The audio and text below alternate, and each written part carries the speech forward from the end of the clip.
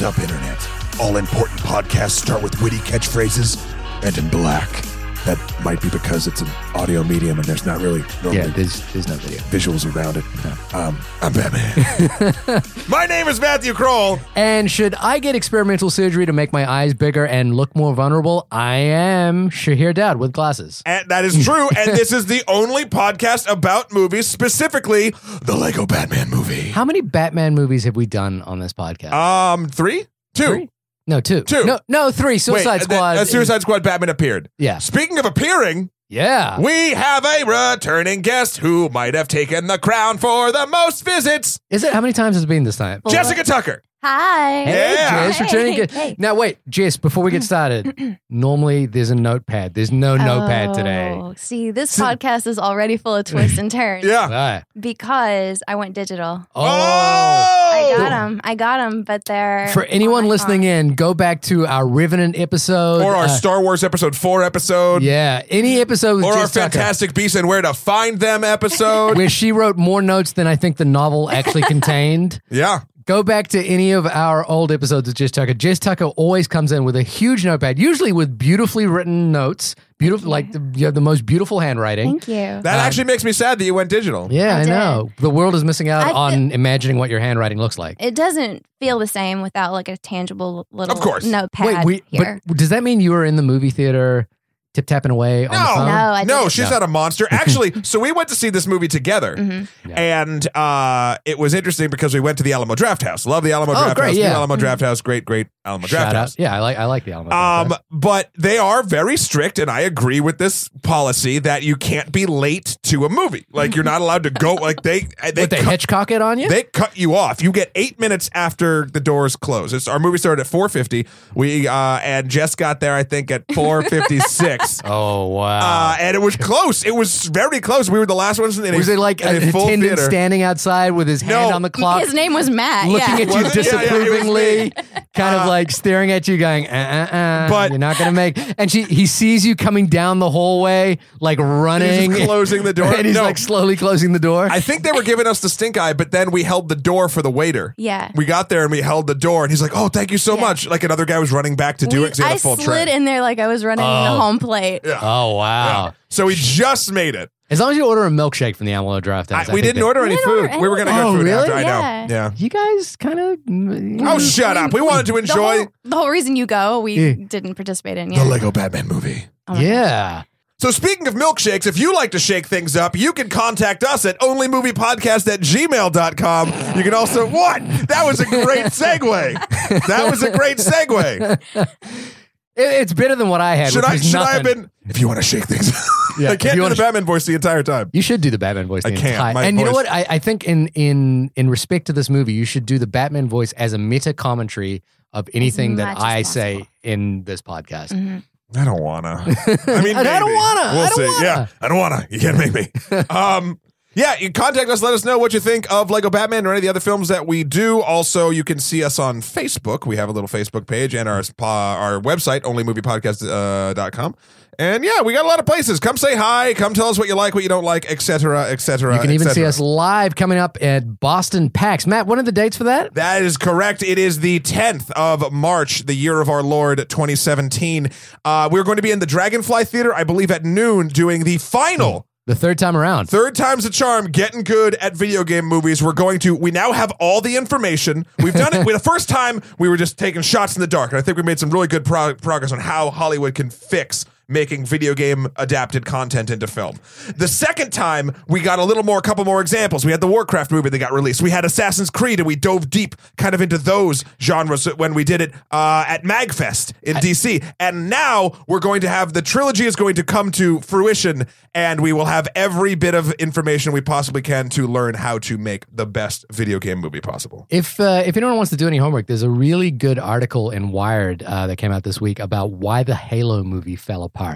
And it's a really interesting look at why, how a big game studio, Yeah. Microsoft, couldn't quite deal with Hollywood, or there was like a difference of style of management between these two industries. I'm very glad it did fall apart because while I did like people involved, that basically made it so District 9 could be made. Right. Which because was, District 9 took a lot of visual aspect and even a lot of like the tech and even prop work that had been done for Halo and repurposed it. yeah, in fact, because I was in New Zealand at the time the Halo movie was being made, and friends of mine were in that in the test stuff that they shot for it. So it was really interesting to see the evolution of what happened to Neil Blomkamp at that whole time as well. Yeah. So I think we'll be talking about the Halo a little bit more in detail in the live panel. Yeah. So come see us. Come see us if you're in the Boston area, New England, etc. Yeah, but they close the doors at 12:08. We do. We will close the doors at 12:08. We'll Hitchcock you on You're not allowed in. Yeah. But please come on down. It'll be fun. but please come. But today we're talking the Lego Batman movie. Yes. Yeah. How, so this is the third Batman movie we've done. This is the third movie with Batman in it that we've done. And I would venture to say the best of the three. Yeah. Without a doubt. This is also the second Lego movie after. Did you guys see the Lego movie that came out last summer? Tucker, you got a history with the Lego movie, don't you? I do. Well, Tell us your sordid past. Yeah. So I saw the Lego movie. Well done. When Matt asked me if I was interested in seeing this one, I told him that I only had 2 movies in my digital library. Oh, really? And one was the Lego movie and one is Twilight. Wow. And so I took a picture and I was like, I'm in. I'm trying to draw the line in my brain between those two films. Like, what is the common factor that made Jace Tucker go, I'm going to buy this and I'm going to buy this? Darkness. No parents. Is that true? Yeah, in Twilight, she has no. She has no. Her mom is like dating a baseball player or some shit. She lives in a different state. Yeah. Right. But there is darkness. Yeah. Right. Yeah. Is it just the Twilight movie? It's not like the trilogy, or I have all of them as well physically. Oh, but wow. the first one came with like the violet thing that they ultraviolet. The ultraviolet. And it came with like a digital download, and so I have that. I hate ultraviolet. But I never saw Lego Movie 1 in the theater.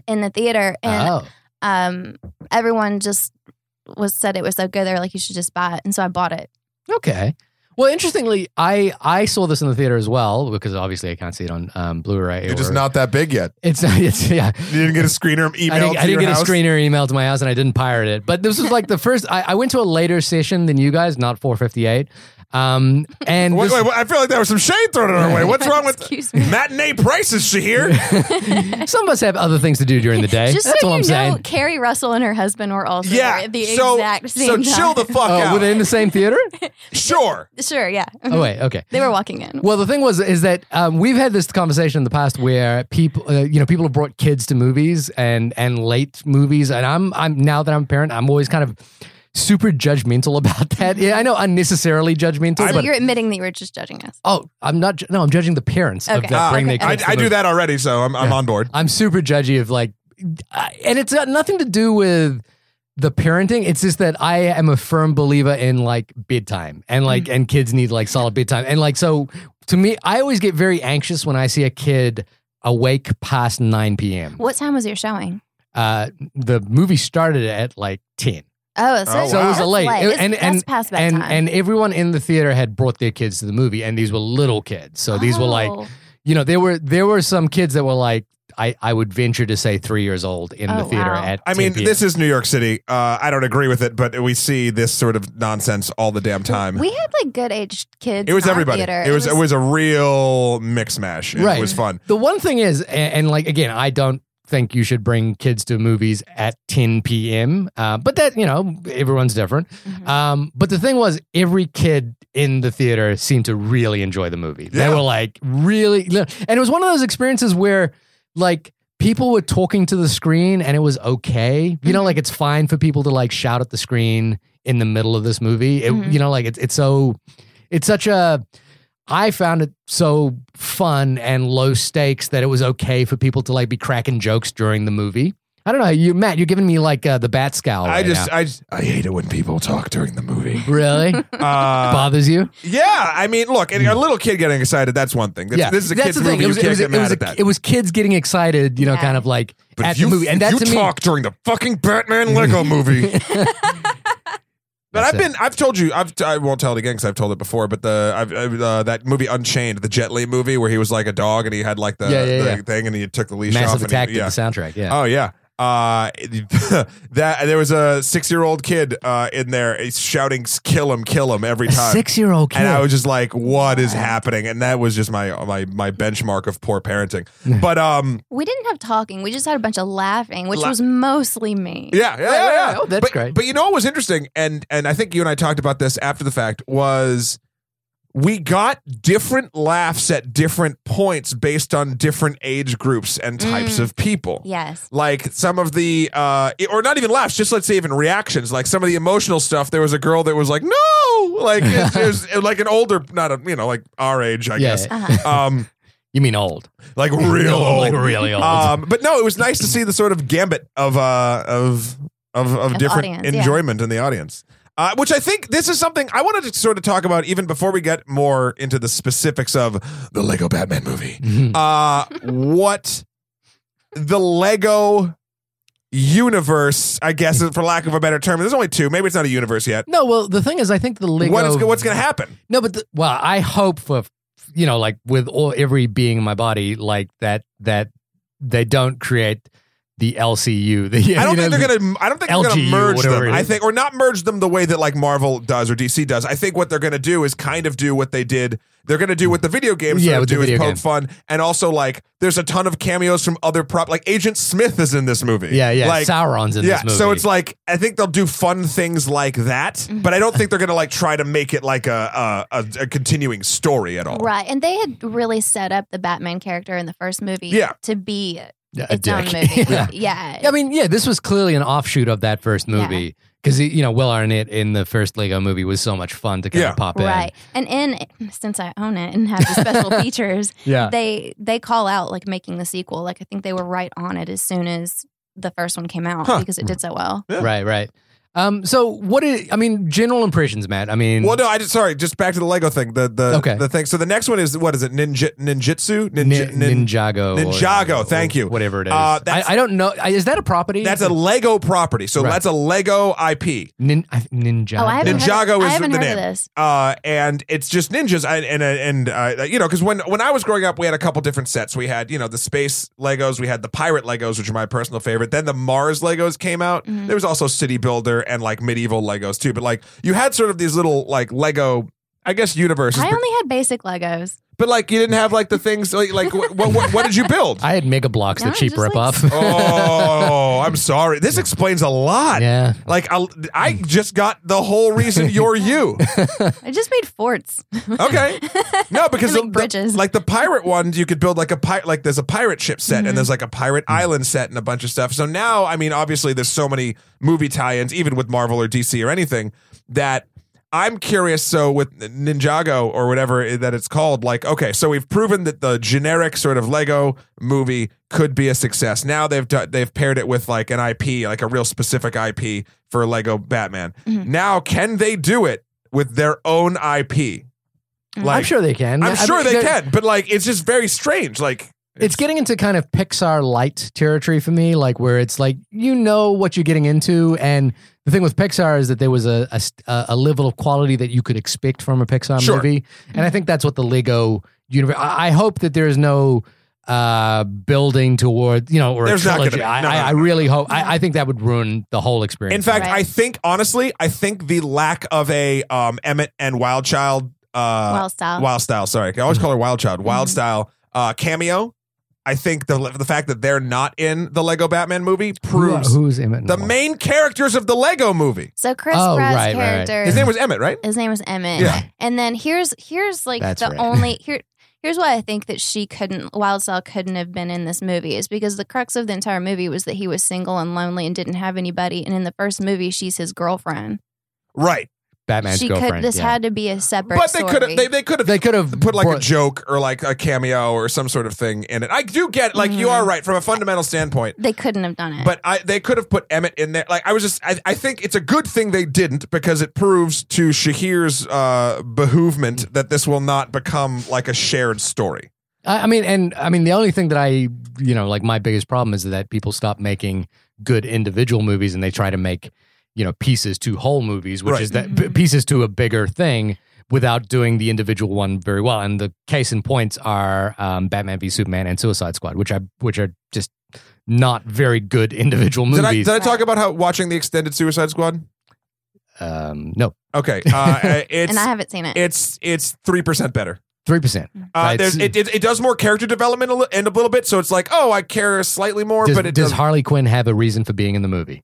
She has no, still no real reason. But to your definition, but she does have now reasons for the way she acts. They definitely cut out like conversations with main characters that made her so. It must have just thought like, oh, she's crazy, so she'll just do whatever. Right. Like it was like, oh, that explains why she did this to Deadshot or whatever. So like. Those were nice, I guess, but it's still not worth your time. So that brings up an interesting point, which was that. I liked the Lego Batman movie. I thought it was fun for what it was. It did what it set out to do very well, and I enjoyed it. The reason I think that I may have liked it more than I probably would have ordinarily was that it pointed out to me, it was like, why is DC screwing up the DC cinematic universe so much? Why is Batman v Superman so bad? And why is Suicide Squad so bad when ostensibly the Lego movie gets so many basic things right? Yeah. And I know it's a comedy, I know it's a parody, I know it's an offshoot, I know that basically the pressure valve is off trying to match the Marvel Cinematic Universe, but I was like, why is it that this smaller film that doesn't have as much resources, is an entirely digital thing, works on a fundamental level? See, my problem with those bigger movies is that there's a level of the wrong word is incompetence, but the it's to do with like just this sort of baseline of being able to tell a clear and succinct story with a clear arc.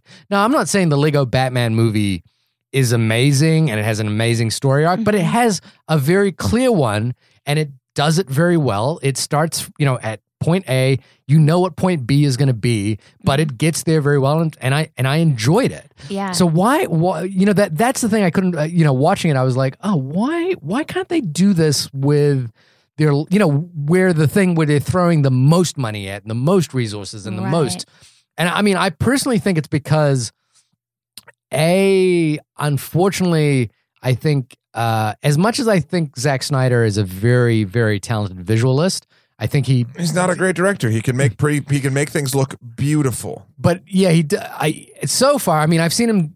I think there's one film, the Dawn of the Dead remake, which I think he's demonstrated, which is great. Yeah, but everything else seems to have a lack of storytelling. There's too much non-cohesion. There, like it's funny because the remake of Dawn of the Dead is wonderful, but then it's like, well, how many? Like, there's been like 6 other films that just were directed so poorly, and you're like, well, like, did he just get lucky? Like, maybe we got to give this guy a chance. Like I don't know, but no, you can't put Zack Snyder in a Joss Whedon mask or a Christopher Nolan mask, which I think is Nolan mask, which I think is what they're trying to do, or an Avi Arad mask. Like just it doesn't work. He's not that guy. I know we're stepping away from the Lego movie, but I mean, so that it's just a conversation. So they kept it simple. I think you're right. It's like there was a very very clear like direction that there was a very clear idea of what they wanted to do with his character from the get-go, and they set it up in the first movie. Yeah. But you didn't need to see the first movie to get that. But it made sense. Yeah. You absolutely didn't. So, but it was just like there was already a jumping off point of something to do with this movie. But it was simple, and it didn't feel like there was like too many cooks in the kitchen for this, whereas I think is, you have like all these other movies. I haven't seen like the Suicide Squad and any of those, but trust me, you're good. You don't need to. But yeah, you have like 18 people like trying to be the producer and jump in and pick a direction and you have maybe like a director who's not really a director, who's trying to be a director, and like it all along the way, all that stuff counts and it goes into the story. And actually, I was thinking about that too for this. Is it's like it's actually amazing that it did come across so simple and executed so well when you know that there were probably so many hands involved and somehow, some way, someone kept it organized. I think as well, like it felt like The problem that happens with Batman v Superman, for example, is there's so much reverence for that character. And they're like, like The Dark Knight made $1 billion and was the first superhero movie to do that. So like suddenly they were like, oh, but that's not the first time it happened either. The Tim Burton series made a shit ton of money. And so they were like, Superman, the original Superman made money back in the day. So they treat those characters with such reverence. Spider-Man. That in a way you can't poke holes in them. You've got to treat them with respect, and you're worried about like pissing off your fans. And in the Lego Batman movie, I think none of that pressure is on them. They're just absolutely not. It's interesting because of who Batman is as a character and how many different iterations of Batman that there have been over the course of the years. Like even there was a quote, right? There was the quote from Alfred says he's been acting so weird over the last 20 years. And he just lists all the years. So Batman, even if you want to go back through the comics, like he has been 15 fully different characters. More than that probably. But like so you were talking about these things like but then we got married to this idea, oddly enough, with The Dark Knight Returns with Frank Miller's stuff. Yeah. And in the comics that he's this dark, brooding, whatever sort of character. When in the 60s, he was a dude running around doing the Bat Tootsie or whatever the heck it was. Yeah. So like the reason why I think Lego Batman works and not that a live action movie should try to do this. They shouldn't Deadpool Batman. Right. But they could. You could. But that's the thing. People act, and the DC Cinematic Universe thus far has acted like there's no joy. Yeah. They're not going to have fun with their thing because they got so used to the Christopher Nolan success, which, spoiler alert, that's just because Christopher Nolan is a beautiful director. Like, he had a vision and he really liked it. I just imagine you standing in front of him stroking his cheek going, you are a beautiful director. This also takes the pressure off is that it is a kid's movie. Yeah. So it's like, well... But it's a kids movie. It can just be fun. It's a kids movie in the way that like The Simpsons is originally designed for kids, but there's a lot of layers to it. Well, and we're gonna you can enjoy it as an adult as well. It kind of it taps into the primacy of what you enjoy of it as a kid, but it also taps into like the nostalgia of being a kid if you're an adult. Yes. And this is my point. So the director, Chris McKay. Yeah. Okay, let's put he him. edited the first Lego movie. Let's put him next to Zack Snyder. Right. Okay. Now, yes, Zack Snyder's made a lot more movies for bigger budgets and bigger audiences and blah, blah, blah, blah, blah. But there's more emotional complexity in the Lego Batman movie. Yes. Portrayed with animated talking toy bricks than I think any of Zack Snyder's movies combined. Right. And that's insane. This dude is a Robot Chicken alum. Yeah. Like, and that's I say Moral that with pride. which is a show I used to watch. Like, this dude, and it sucks that more people like him. I'm like pointing at his IMDb page on the screen. You can't see it, but I'm doing it. Yeah. Why don't they get the reins of these bigger things? And if they do get the reins of these bigger things, like I feel like Suicide Squad director David Ayer, who I love his work, but he got swallowed up by the monstrous, basically politics that took like, oh shit, Trailer Park cut a really funny trailer. Now they think it's funny. We better make a funny cut of the movie. $10 million worth of reshoots. Oh wait, which version's the best? It doesn't matter. Smash them together. Like, it's just ridiculous. So this man right here, Chris McKay, at least knows how to keep a story together. Yeah, and please do yourself a favor and go to IMDb and look up Chris McKay and look at his profile picture. It is super sexy. Chris McKay, you are a beautiful director. He's got on the deepest V-neck t-shirt I've ever seen. It's great. For a man of his age, he's... I think he has a Captain America tattoo on his arm. Yeah, he does. Chris McKay it looks and like Catwoman. Okay. He has fucking Catwoman. Yeah. It is the parody of the perfect Tinder profile picture. He has It's so good. Batman the Animated Series Catwoman on his forearm. Chris McKay, so give me a call. I'm buying you beers. And it's funny because he was the editor of the Lego movie. And a Robot Chicken, as you said, a Robot Chicken alumni. So he wasn't like, what? An editor can just change and become something else? That's strange. Yeah. Matt used to be an editor and is now a producer. He just wants everyone to know that. Say it in the Batman voice. He says Say it in the Batman voice. He's saying it as though you would know that. Yeah. But you wouldn't. Because you can do it. Because you wouldn't. Oh, you lost it. Anyway, yes. So I do think there's something to the low. I mean, I don't know if it's low stakes, but that's the thing. It's not low stakes, but it's understanding both the medium, and I'm not just talking about film, but the style of film that you're making, and your subject matter. It's kind of similar to the way we talk about the video game movies too. It's like knowing what to take and what to what to throw away, and what you can massage enough that the audience will still like it as long as you're doing a good job. Mm-hmm. This also wasn't like low hanging fruit either. No. This they took on a big task by wanting to do a Batman movie, and props to them because this is almost, I think, a perfect movie. Right. I mean, we're gonna get into spoilers, but first, full first impressions from Jess. Full first impressions are that almost a perfect movie. Almost a perfect movie. I think that, and we'll get into that in Spoiler Town. Well, I kind of want to know what your perfect movie is for you now. I want to know a benchmark. I know. It's the Lego Twilight movie. Actually, that would be amazing. I'm not mad. Yeah. I'm not mad. Okay, so it's got the pillar of it's a great action movie. Yeah. Lots of good action. The action drives the story. We've had that conversation on this podcast before about how crucial that is whenever you're doing action like that it actually be accomplishing something and moving you forward. They do that here. The comedy is so good. I laughed the entire time. I haven't laughed this hard in a movie theater since Anchorman came out. Oh, wow. I laughed the entire time. And then lastly, the heart. Yeah. There was a really, really good, lots of character reversals and lots of feels. And I didn't cry, but I was one of the people. I got the feels, I didn't cry, but I felt something. It was so, they nailed it on all three of those levels. And so. Yeah, no, I 100% agree. I think the level of voice work as well, like Michael Cera as Robin was so good in this, and Will Arnett as Batman. I mean, the thing that I struggle with here is that I think these Will Arnett and this Batman next to The Dark Knight is the best Batman film. Yeah, I would agree. Ever? Mm-hmm. Better than Michael Keaton, maybe? Better, I was going to say better than Val Kilmer and George Clooney, but that's kind of a given. Definitely, in my books, more interesting than Ben Affleck's Batman. Also, really, really cool Joker, bad guy story.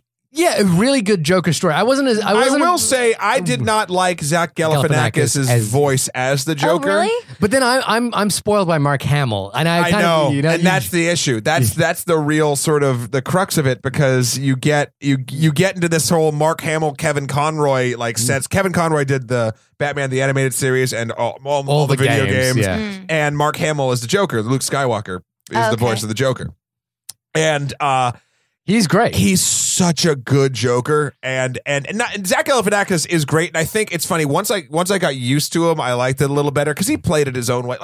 That's the other thing I appreciated about Zach's performance, even though it wasn't my favorite, was he made it his own Joker. Yeah, exactly. Whereas it's hard to Jared Leto coming out Heath Ledger. He made it everyone else's Joker at the same time, which in itself is his own Joker and kind of crazy, but it's all things we'd sort of experienced before. And I'm not saying Zach's was my favorite, but it was different, and I appreciated that. Yeah. Yeah. So no. Felt like we were okay, cool, we're done now. No, he was a good balance of funny, but also scary. And does Joker always have the pointy teeth?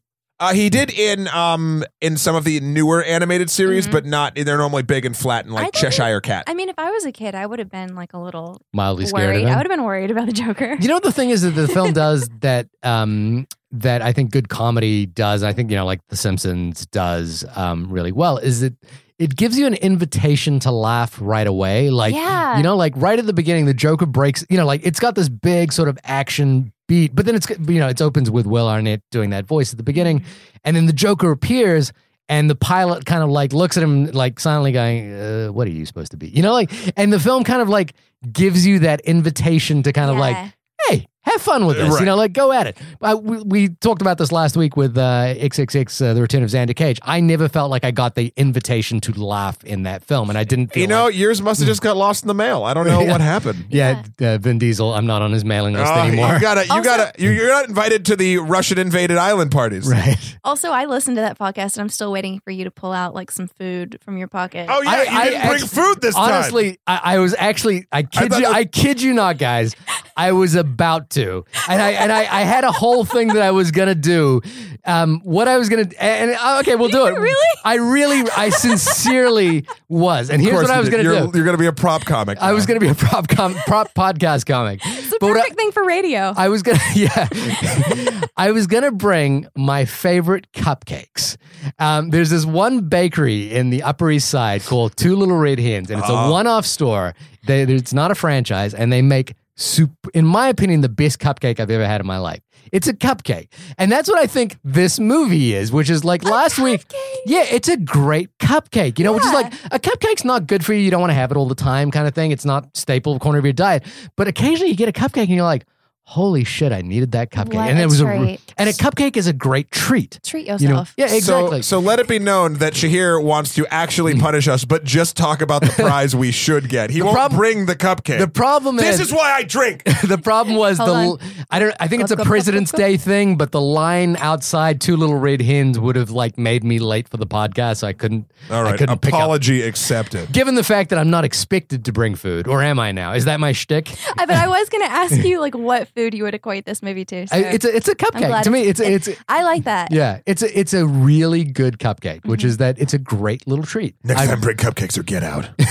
Whereas, like, what's funny is like I think a film maybe that should be my shtick is I'm the food podcast movie critic, but don't think too hard about it. Did you guys ever see the Speed Racer movie, the Wachowski brothers? No. That was like eating a bag full of the sugariest candy you've ever had, where I literally couldn't take it after 10 minutes. I was like, there's too much stuff going on. That movie looked the way the Chemical Brothers make me feel. The only thing I know about that movie is the very first BlackBerry that I got came with the trailer on it. Oh, really? I was like, wow. They were like, it would be amazing if they gave me the whole movie. It came with a Delta Goodrem video, who is like a pop singer from Australia. Yeah. I remember Delta Goodrem. Yeah. And the Speed Racer trailer. That's like, remember when Windows 95, it was Buddy Holly. Buddy Holly, yeah, exactly. Yeah. Weezer. I do. It's a good cupcake movie, and that's and the thing is that I think a single cupcake made me feel better than a couple of chicken McNuggets in the case 20. of 20. And I'm going to say there's room for all of them, but no, I agree with you on your cupcake analogy. I do think that it's delightful. I'll go further down the cupcake rabbit hole because a cupcake is a certain sort of thing, right? It's a small pastry with normally frosting on the top, but you can make a cupcake out of almost anything with any flavor. Like it really can. Like there's a million different flavors of cupcakes, especially in New York City at these specialty cupcake stores. I've never had sushi cupcake before. Well, get on that. But what I'm saying is, this movie has. Which is why I think a cupcake is a perfect analogy. I love that you're trying to derail me agreeing with you, by the way, but I'm just going to keep rolling. I don't know. You can't make a cupcake out of anything. You can, but I'm saying there's a bunch of different options when making cupcakes. Whereas mostly cake and frosting. For the love of fuck. Are you trying to be the master builder of cupcakes? Right now, but apparently I'm trying to be the master builder of friendship with agreeing with my co-host for once in a blue moon, but apparently I'm not allowed to do that. Keep going. There are so many things going on in this movie and so many different aspects of it that you can latch onto. You could latch onto the straightforward joke one-liner humor. You could latch onto the visual humor in the background. You could latch onto the actual character performances. You could latch on to the sort of DC universe in jokes. You could laugh at all of the other, like there's just different types of comedy all throughout. You could latch on to the actual emotion, and there is a heart to this movie. And even though it's done in a very clever and subversive way, that can resonate both for children and adults, which is a very hard thing to do. There's so many reasons why this movie is good, and a perfect example of what I'll go out and say this is a great movie. And again, I understand you don't want to have it all the damn time, although what was the first word you said to me when the movie stopped? Again. That is 100% correct. And I couldn't agree more because I was like, this was so fun. And one thing I just want to kind of go off on and I think something that, there was a million different ingredients to this cupcake of a film. But one of them mostly not sushi. Was the cast. And I'm not talking, obviously we talked about some of the main players, but like, There were so many bit players. Bit parts. Like, Rosario Dawson wasn't a bit part. She was Batgirl and Barbara Gordon. Ralph Fiennes Jason Mantzoukas was the Scarecrow. Yeah. For one line. Jenny Slate was Harley Quinn. Okay, sure. Conan O'Brien was the Riddler. Doug Benson was Bane. And they made one line. They made jokes with the Bane voice, which I really they bought into their own stock, which was great.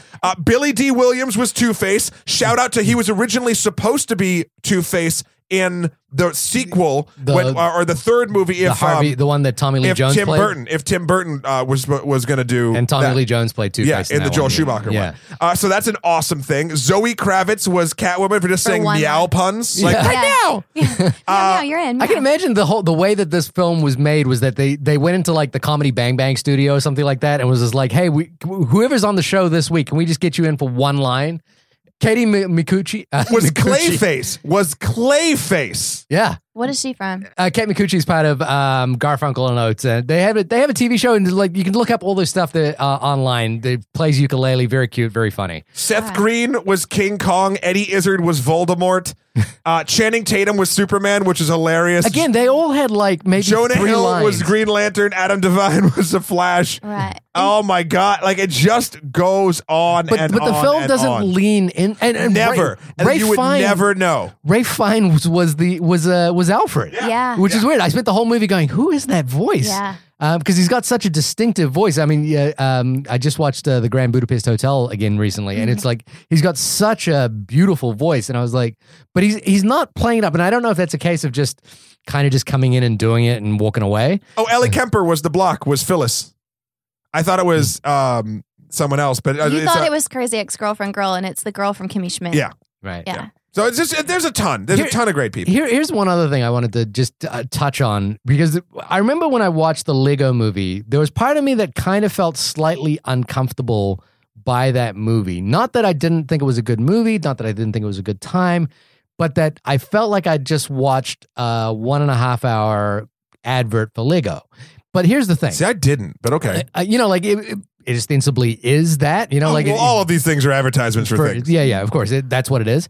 But the other side of that is, I think we're universally in agreement that Lego is a force for good in people's imaginations, and I think one of the things about, even though the movie is ostensibly an advertisement for Lego, like you want to buy Lego when you watch this movie, I think it taps into both this and the Lego movie tap into something, which is that it taps into the reason why we love Lego, which is that it captures our imagination. Like the thing, you were talking about all the things you can latch onto. One of the things that I really liked about the Lego movie was this idea of the master builder, and also this idea of like the dad who, it got into this meta commentary of the dad who like is obsessive of Lego, and then a kid who just wants to destroy it. He's and have literally fun with like, don't break my stuff. Exactly. And I think these movies, both the Lego movie and Lego Batman, tap into like why we love Lego. It captures your imagination. I think there's something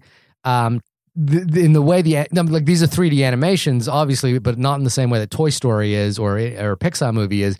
It's still they're made to look like physical objects. They're made to look like physical objects, and there's a tactile quality to it, which reminds us of why we like Lego in the first place. So I liked it when Batman kind of like creates a ship, by grabbing parts here and there. Right. The scuttler. And it was like all this sort of blockiness to it, and I think that's a kind of magic ingredient that they've got going so far. I don't know how long that could last. And I still do, just a little bit go, this is a giant ad for Lego. But I don't feel bad about that. You know what I mean? In the first one, there was a big contrast between putting master builders on a pedestal and then also people who like just follow instructions. Right. And those were sort of like the people singing along to Everything is Awesome in the beginning. Everything is awesome. Yeah. And so, it is like an invitation to be more creative. You want to be one of the master builder people. Yeah. And Now, but what other company and what other property could make a movie in their universe, let's say, or just sort of a piece of their universe, and we wouldn't be like, fuck you, shill?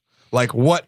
See, I'm trying to think of another one that I'd be like, okay. But see, the reason is that with certain companies, like for example, I figured it out. You'd give yours. I figured it out. Well, I was going to say for certain companies, there's you could argue that the selling of the product has a not dangerous side to it, but like an excessive side, and it leans too far into consumerism. Like, for example, if there was a McDonald's Happy Meal movie, we would go, well, I don't feel comfortable with that because we don't want our kids to be eating McDonald's all the time. I don't think that's a good thing in the world. Mm-hmm. But if my kid was playing Lego for a day or two, for 2 days or 5 days straight or whatever, I wouldn't necessarily think that was a bad thing. Now, I do think, like...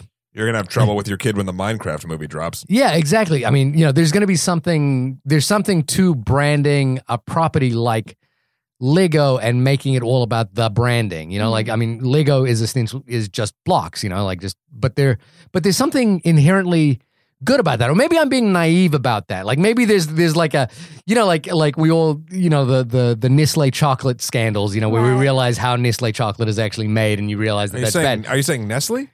Nestle. That's how I say it, Nestle. Oh. How I know what you meant. Yeah. But maybe there's someone who also says things differently. Yeah. But maybe there's some part of Lego that is insidious that I'm naive about, like the way we manufacture plastic, the amount of waste they create. Well, I don't know. Who knows? Mm-hmm. I mean, there's a lot of angles just like that. But right now, I feel good about Legos. I like Legos. So the film kind of like taps into something where I think is kind of wholesome. This is a sort of side tangent, but I always felt like the Pixar's Cars movie always didn't work for me because life is not a highway and you will not drive it all night long. Nope, because cars, like in excess of cars, kind of has this association with pollution, and it was this world that cars only existed, and so I would feel a little uncomfortable about that world.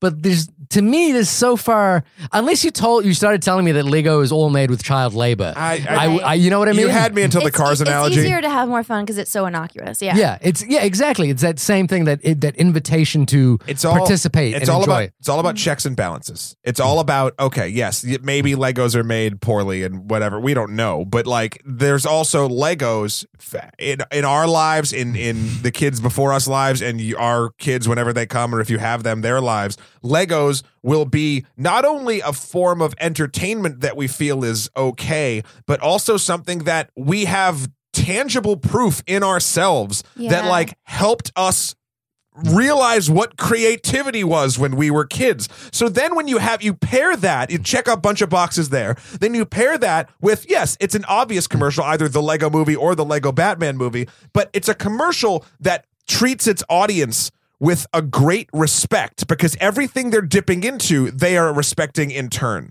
So it's this perfect balancing act of not talking up or down to people. And look, it's literally called the Lego Batman movie. So right up front, you're like, this is a big Lego commercial. Then but then they deliver and you're fine. I'm cool. If they could figure out, and some people have, but not many, if they could figure out ways to advertise to me all the time, which a lot of times they do, but in a way that's subversive and that I also enjoy watching, that's the holy grail of advertising. Right. And this is the closest I've ever seen to that, because you're being advertised while loving what you're watching and not really thinking about in the moment, other than you, because you're cynical and hate fun, the sinisterness that could be lurking behind the shadows. Interestingly, the movie is produced by Stephen Mnuchin, who's also our new Secretary of Treasury.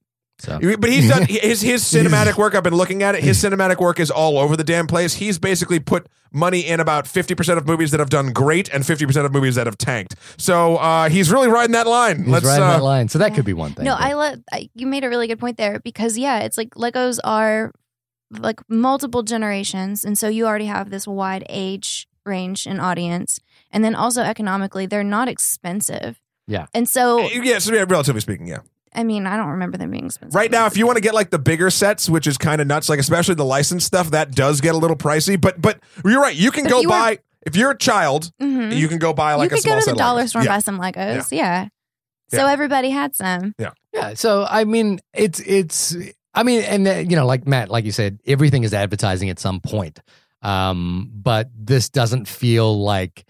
I'm getting something bad from the advertising. No. You know what I mean? It feels like it's something that I think is relatively innocuous. Again, write us in if you know more about Legos, the sinister history of the Lego Corporation, onlymoviepodcast@gmail.com. Everything is advertising. Yeah. Everything is advertising. No. Nope. So this movie, let's talk about sort of the emotional aspect to it. Okay. Oh shit! Jess just got excited. I just sat down. Hold on. Oh, okay. Well, do you want to start us off then? I love talking about like the intangibles. Okay. Do it. Okay, go. And now the intangibles with Jess Tucker. Okay, so this hit me right in the feels. In your ninth ab. In my deep in the ninth ab, which I love that was just in the middle. So I loved it so much to the point where today I really had to take time and sit and examine why I liked it so much. And the laughs are easy. Yeah, it was funny. And so I laughed the whole time and I enjoyed it for that. Enjoy the action, like I said. But the feels, the heart stuff, I think with movies and with conversations and with stories in general, you don't always remember exactly what was said. I know, like, we were thinking of quotes, and I feel like I need to go back and watch it again just because there were so many good quotes. But if you remember the way it made you feel, and you usually remember, like, the ending, too. Sure. And so, and the way that it's going to make me feel is different than the way it's going to make you feel is different than the way it's going to make Shahir feel, because of, different things that are going on in your life or, just like who you are. And for me, I grew up in, I come from like an adoptive family. I'm not personally adopted. My siblings are. And so the adoption story in this was super, like touching because there's not a lot of movies that kind of go there, and there's not a lot of movies that go there with the kind of language of like orphan and like, oh, I'm so glad I have a dad now and things like that. And the Michael reason Cera constantly looking for his dad. Yeah, and Padre. I loved at the end. He goes, "My hijo." My pio. Yeah. That's Spanish. And I laughed right away because I know what hijo means, but then the rest of people laughed whenever he said that's Spanish for my son. Yeah. And so I thought that was special. The reason that I say that it's almost a perfect movie is because they didn't handle the adoption stuff like very gently. And so if you have kids, like Shahir's quote, like keep like maybe 12 and up for this. If you are, have like an adoptive family member maybe that you want to take. And then also, I love to, it sort of goes along with like the superhero idea of that people are worth dying for. And at the end, what really, really makes him come around is he's like, I care about no one. Everyone, his big thing with the Joker is like, you mean nothing to me. And then in the end, his big reversal is that he would have given everything up, to save his people and his family. Going back to the adoption thing really quickly. It introduces the concept, I think, to kids too, of family being people that you choose. Right. Yes. And that's super, super, super, super important because, and even if you're not from an adoptive family, like, if I say you're like my brother and then, it's just like dedicating, time and following through with like relationships and sort of making those very conscious decisions. So I thought that was good. And then also the last thing was that it takes like a village, to build a team. And they actually had something along those lines in the trailer that kind of like popped up. Like they were really like kind of like punching that as like one of the themes of the movie is that it takes all of us to like kind of come together and make this whole thing work. And so, and then at the very end, there was like this grand scene. Can I go to the end? Yeah. Absolutely. Okay. I don't. Yeah. I don't know, Jess. We're 52 minutes in, so they literally have to like snap their Lego body parts together. Yeah, you have to use your ass. They literally have to come together. To save the city. To save the city. What was that quote? He was like, "Do you have abs? Do you work out, bro? How are your abs? How are your abs? Yeah, it's sort of soft and squishy, soft and flabby. Well, I'm gonna need you to use them. Yeah.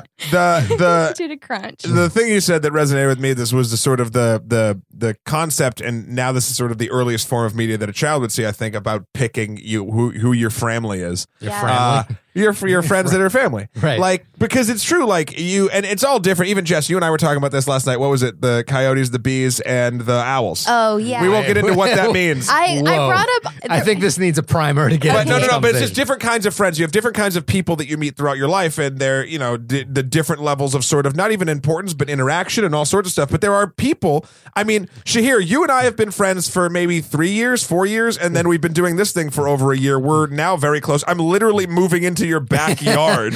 Welcome to the neighborhood. I'm moving later this week. Also, Jess, I've known you since we were interns together 10, 11 years ago. 12 years. And we haven't always been close, but we've had like pockets of closeness. So like, but I think this is an important... Which animal are... Wait, what are the levels?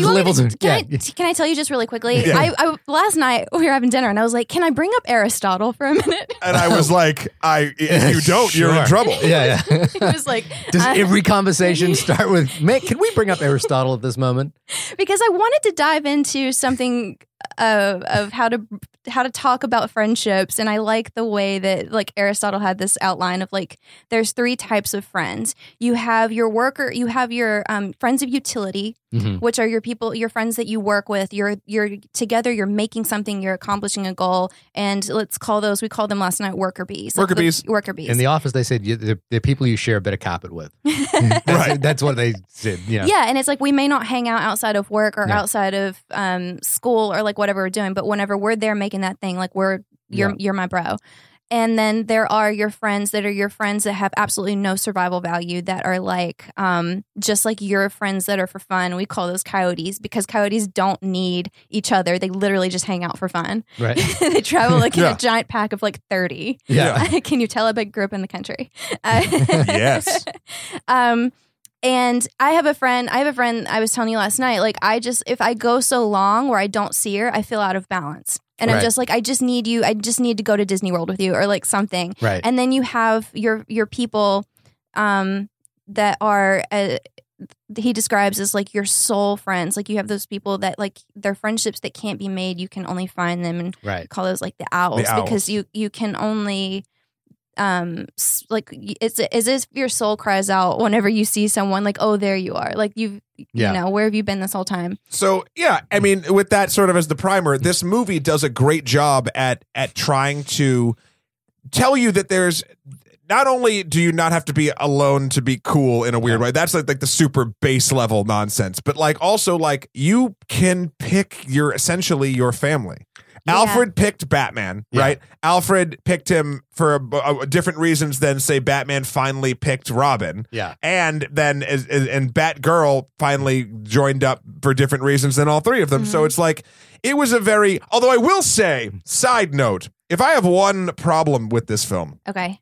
Because we are getting toward the end, so I feel like if there's anything bad, I should say it now. The Batgirl story? Yeah. I was always, because I know in the comic books, Barbara eventually becomes disabled at some point. And but that's not why. She becomes the Oracle? Oracle, yeah. Joker breaks her spine. So, And so I was like, in the back of my mind, when she appeared in the film and Joker was in the film as well, I was kind of like, I don't want this to go in that direction, and I really hope it doesn't. But I kind of, what's interesting about what you guys just said in terms of the hierarchy of friendships is that that's something that I think that's clearly in the world of Batman and has always been in the world of Batman. And I think this is the first movie, except for oddly, badly done Batman and Robin. Right. Badly done in Batman and Robin, but I think, like well done in this movie, like which takes that out of the Batman universe and brings it into a true story moment. Yeah. Which it's strange to me that everyone doing Batman, everyone who makes a Batman movie doesn't come into it going, what's the thing that I want to latch onto?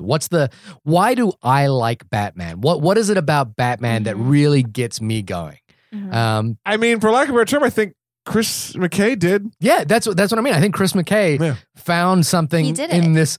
We don't need another Batman after this. But the thing I was getting to was not the Barbara Gordon stuff you were talking about. When like he had like the the love music and everything when he saw her. And it like goes all nowhere. That stuff. Yeah, well, no, not even that it goes nowhere. If I'm a Batman purist, it does go nowhere, which I'm glad it goes nowhere because then he goes, my platonic lady friend who my platonic lady coworker who I respect as a human being. Like the issue I had, and this is a little bit bringing leftovers to the table, but the Killing Joke, the animated Killing Joke, which was awful, added a whole thing in the beginning. Now Batman and Batgirl have never romantically gotten together. She's actually been in canon.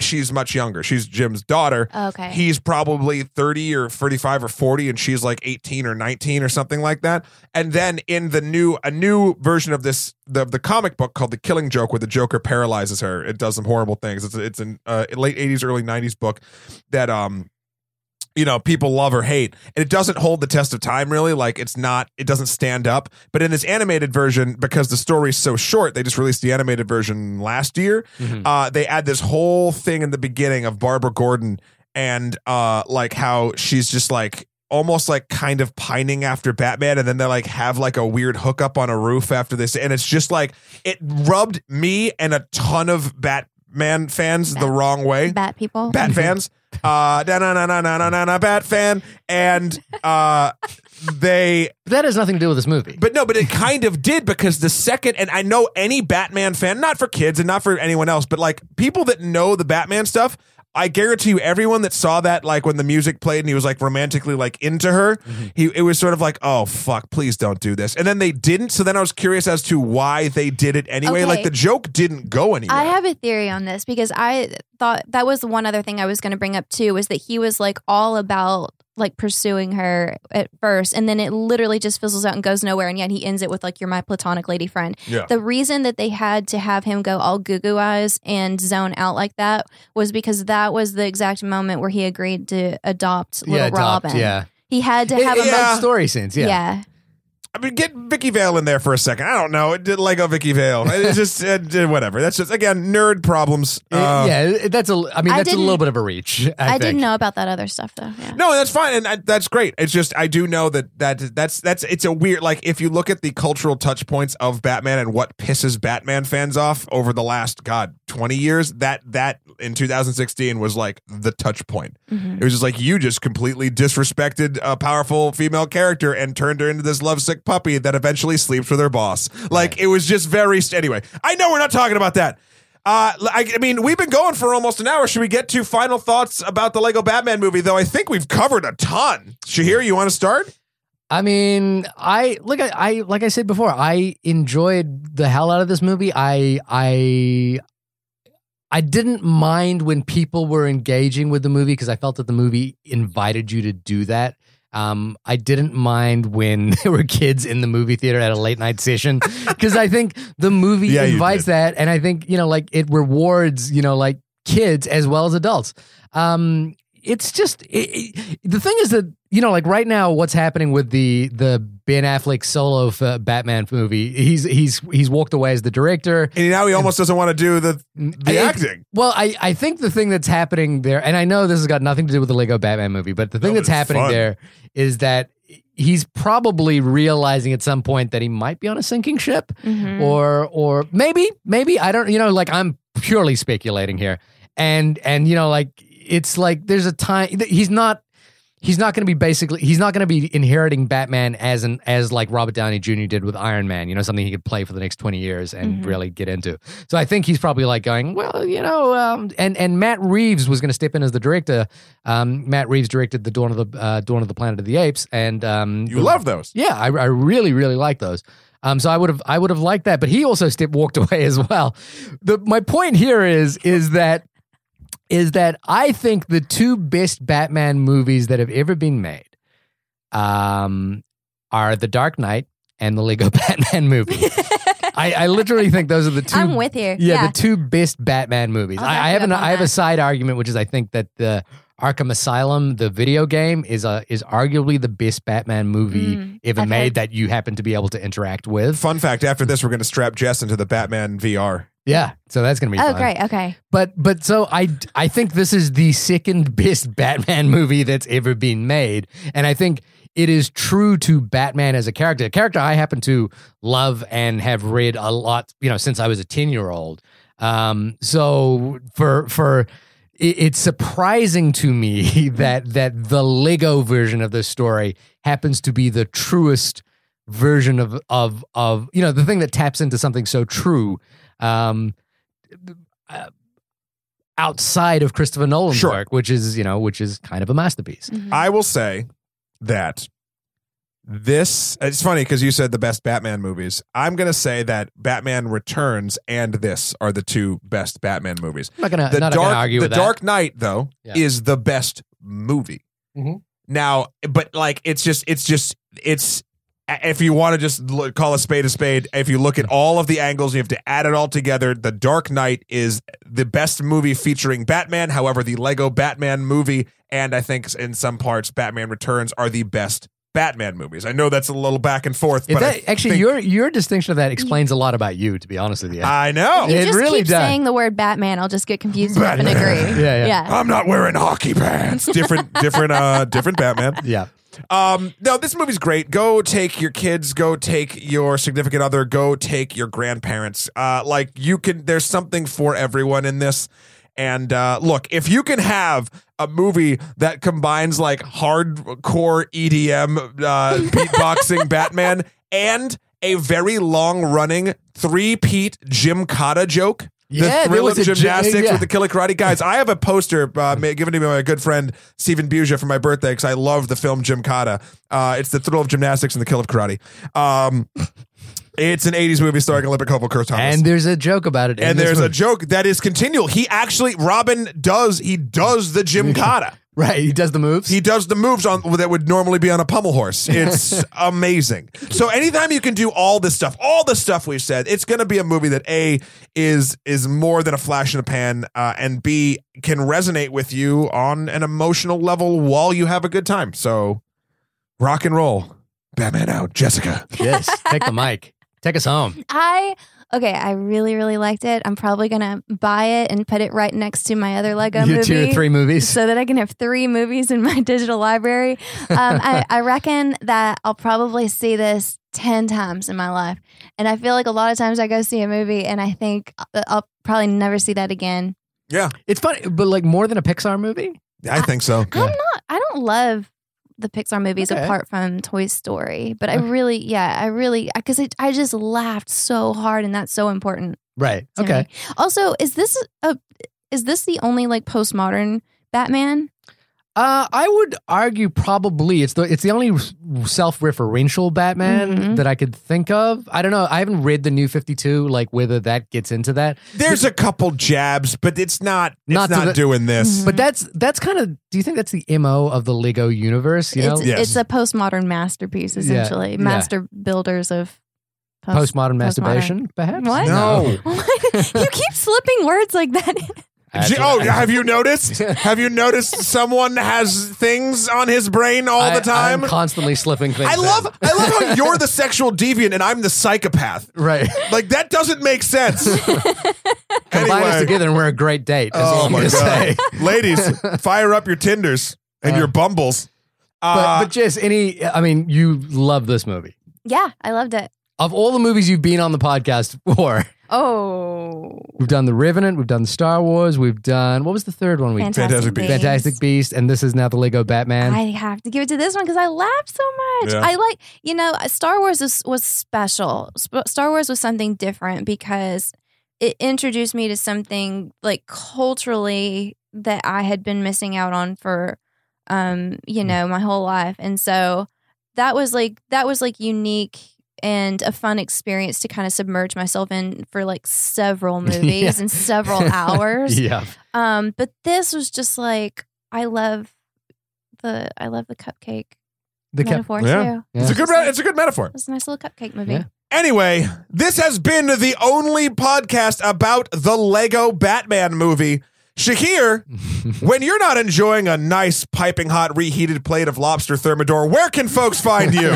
I'll generally be eating a cupcake at Two Little Red Hens. Shout out to Two Little Red Hens. But you can find me not at Two Little Red Hens because say Two Little Red Heads one more time. Two Little Red Hens. Thank you. I'd be gaining too much weight. Hens. As in the young female chicken. Okay. But you can find me at shahirdaud.com. That's shahirdaud.com, where you can find my life, my works, and other random photos of me. And you can find me at MatthewKroll.com. You can also find me on Skeletor, the number 4 PREZ, or Emperor MSK on Twitter. You can also get a hold of us at onlymoviepodcast@gmail.com or onlymoviepodcast.com for our life and works. You can also get us on iTunes. Please leave some reviews. We've been getting some nice feedback in the emails. Now write them on the actual iTunes machine. I know it's broken. It doesn't quite work for some reason for us. We haven't gotten a response back.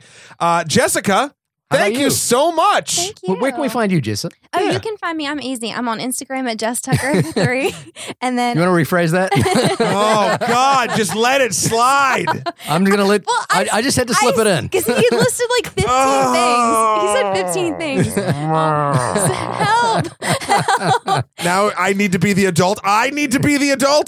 Rescue me on Instagram. I'm at JessTucker3 and on Twitter at MotherTucker, MOTHATUCKA. Yeah. Don't make a joke about it. Anyway, guys, thank you so much for listening. We will see you next week. Oh, but last thing, this is the last podcast in this studio. It was born here, and now I'm moving. So we're ripping down the sound tiles, and we're going to go over to Shahir's backyard. It's kind of sad. So, I mean... You're putting up a tent in my backyard. I'm literally setting up a podcast studio in a tent, but this room has treated us well, and I'm looking around it with fond reverence. It's like a bat cave. It's like my own personal bat cave. Mm-hmm. Yeah. So, bye Batcave. We'll be back with a new Batcave. Batcave.